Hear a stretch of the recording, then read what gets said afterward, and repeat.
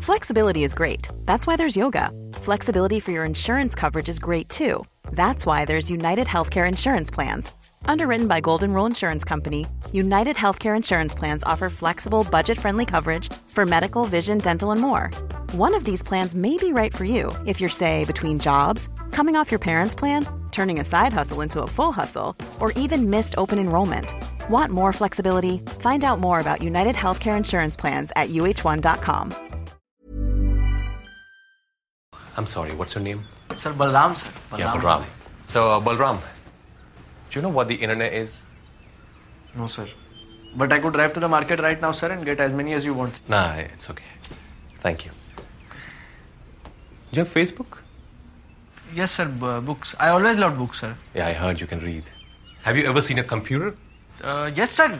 Actually, we had many of them in the village with the goats. Goats? Ji, sir.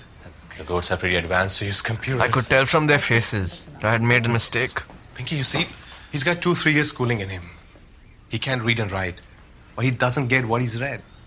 He's half-baked. Okay, now you're being a jerk. He's standing right there.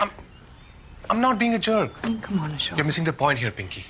Our driver represents the biggest untapped market in India, waiting to surf the web, buy a cell phone, rise up into middle class.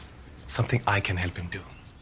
Because when you scroll through Netflix, everything basically looks the same rectangular images, similar tiny plot summaries, and inscrutable categories like suspenseful, emotional, exciting, it can be difficult to work out what's straight-to-video entertainment fodder and what's a festival-quality art house feature film. The tentpoles, like Oscar winner Roma or Scorsese's The Irishman, will sometimes get decent media coverage, which can help, but we all know there are hidden gems lurking deep in the algorithm. We just don't always know what they are. The White Tiger is an example. It dropped onto Netflix back in January to little or no fanfare, but in pre-streaming times it would probably have been programmed in festivals and then go on to a reasonable life in cinemas. Based on the Booker Prize-winning novel by Aravind Adiga, The White Tiger is like an angry counterpoint to romanticised portraits of modern India like Slumdog Millionaire. It's adapted and directed by Ramin Bahrani, who has made some of the most humane portraits of underdog life in the last 15 years. Films like Man Push Cart, about a former Pakistani rock star who makes a tenuous living selling coffee and bagels on the streets of Manhattan. Or 99 Homes, about the Florida eviction industry caused by the global financial crash. He has an innate empathy with the downtrodden, those that society usually chooses to ignore. And in The White Tiger, the Indian caste system, with its strict social and economic separation, gives him plenty to build his outrage on. And with Adarsh Gaurav as Balram, he has an anti-hero that you root for and are repelled by at the same time. Do people still remember me? Sir, kaisa baat kar rahe hain, sir? We all say our father is gone, sir. The best and the most holy of the landlords, like Gandhi ji, sir. Like Gandhi? Ji, sir, Mohandas Karamchand Gandhi ji. Okay. What do you want? Sir, with your permission, sir, I want to be a driver for you. Or for your son. Are you a Muslim? No, sir. I bathe regularly. I keep myself clean, sir, and I'm not lazy. Hey, Hamashok. Hey, don't do that. You need a driver, let us take him for a spin. Balram is born a Dalit, what we used to call an untouchable, in a tiny village, but he has high hopes that education will provide a way out of those social constraints. But his father dies of tuberculosis because the village is too far from a hospital, and Balram has to give up his dreams of becoming a scholar to try and find a job to support his extended family. Cynical and philosophical, Balram sees the Indian servant class as like chickens in a chicken coop. They can smell the blood and they know they are next for the chopping block, but they never rebel, they never fight back. He's determined to do better.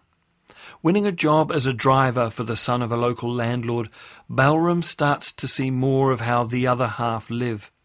The other half? Forgive me, the other 1%. Set in 2005, the story takes place with the background of India's emerging role as a technology outsourcing superpower. Balram's master, Ashok, played by Rajkumar Rao, has just returned to India from New York with his wife Pinky, Priyanka Chopra, who also co-produced the film, and he sees a shiny future, but his family is mired in the dirty old coal business, which requires prodigious bribes to corrupt politicians to sustain. All the while, Balram is watching and learning, putting up with humiliation after humiliation by this family who barely consider him to be a human being. All of them, except Pinky, perhaps. I think it's wrong the way you work for us. You should be finishing your education, starting your own family. Ashok sir and you are family to me, madam. Don't say that. That's not true, Balram. Really, madam? No, you can't possibly believe that. Do you know what my parents do in America? They run this shitty little bodega in Jackson Heights, selling beer, pan, and porn. I used to do my homework in the basement. One night I saw my mom being held at gunpoint, and she still finished working the entire night. I got out, Balram. What is it that you want to do? I want to serve you and Ashok sir. No. Okay, stop. Really? No, stop saying that. That's why this caste system thing is total bullshit.